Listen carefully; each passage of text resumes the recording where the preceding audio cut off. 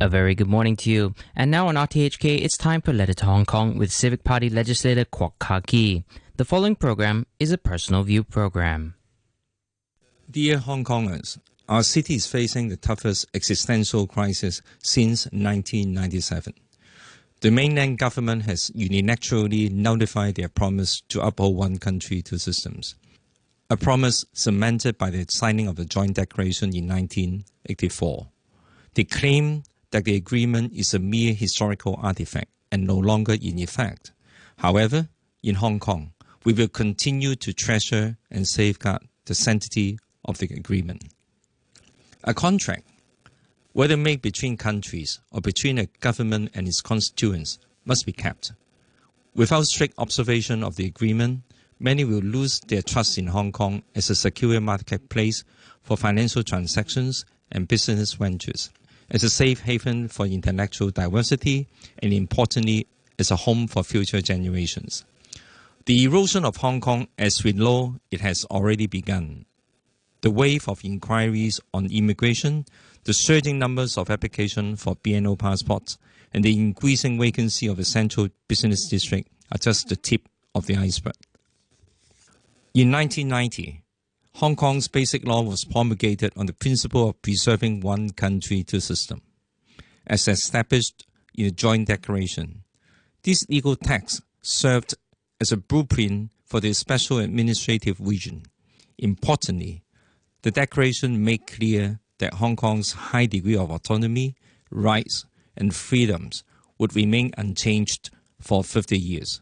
Yet today, only 23 years after 1997, Beijing authorities are already actively and irrevocably undermining Hong Kong's founding principles.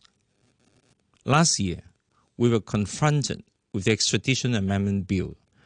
Now, the mainland government has completely bypassed Hong Kong's legislature to enact a new national security legislation. In so doing, they have blatantly violated Article 23, which grants Hong Kong the right and autonomy to enact laws on its own to prohibit any act of treason, secession, sedition, subversion against Central People's Government. In response to concerns that the mainland is infringing on Hong Kong's autonomy, the Deputy Director of Hong Kong and Macau Affairs Office of State Council, Deng Zhonghua, claimed that under very special circumstances, the mainland government reserves the right to interfere. The National Security Act opened doors for the SAR and mainland administration to persecute protesters, critics, and anyone who voices opposition under the guise of safety and order. The legislation also severely undermines the autonomy of Hong Kong's law enforcement.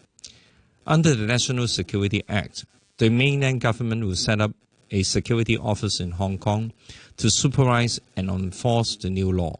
Deng Zhonghua stated that the security office is an unequivocal demand of the National People's Congress. In mainland China, the national security legislation is commonly weaponized to oppress and silence critics of the government.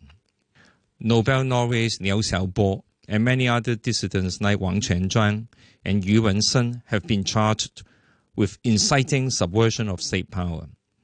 They were all jailed without proper and fair court proceedings. Liu Xiaobo died during his imprisonment and was never allowed to go to Norway to receive his Nobel Peace Prize. With the passing of the National Security Act, Hong Kong may follow the same dark path of political repression. Beyond the mainland's government's infringement on our city's founding principle, it's even more disappointing to see how local elites and government officials have turned their backs on Hong Kong people. Members of Executive Council and many prominent business owners voiced their support for the legislation. Perhaps fearing backlash from China, top executives from companies like HSBC have also stood by the draconian law. Even in the face of overwhelming public opposition, Carrie Lam and other principal officials have chosen to embrace this controversial legislation with open arms. An opinion poll conducted in May by the Chinese University of Hong Kong revealed that more than 64% of respondents disagree with the passing of the National Security Bill. The great majority of Hong Kong people already say no to this piece of legislation forced by Beijing authority. Many Hong Kongers have expressed their worries that the new national security legislation would jeopardize our freedom of speech and rule of law. Words cannot convey my frustration towards the SAR government's failure in representing public will and safeguarding Hong Kong's autonomy. To intimidate voices of opposition, Chief Executive Carrie Lam has even called critics of the National Security Act enemies of the people.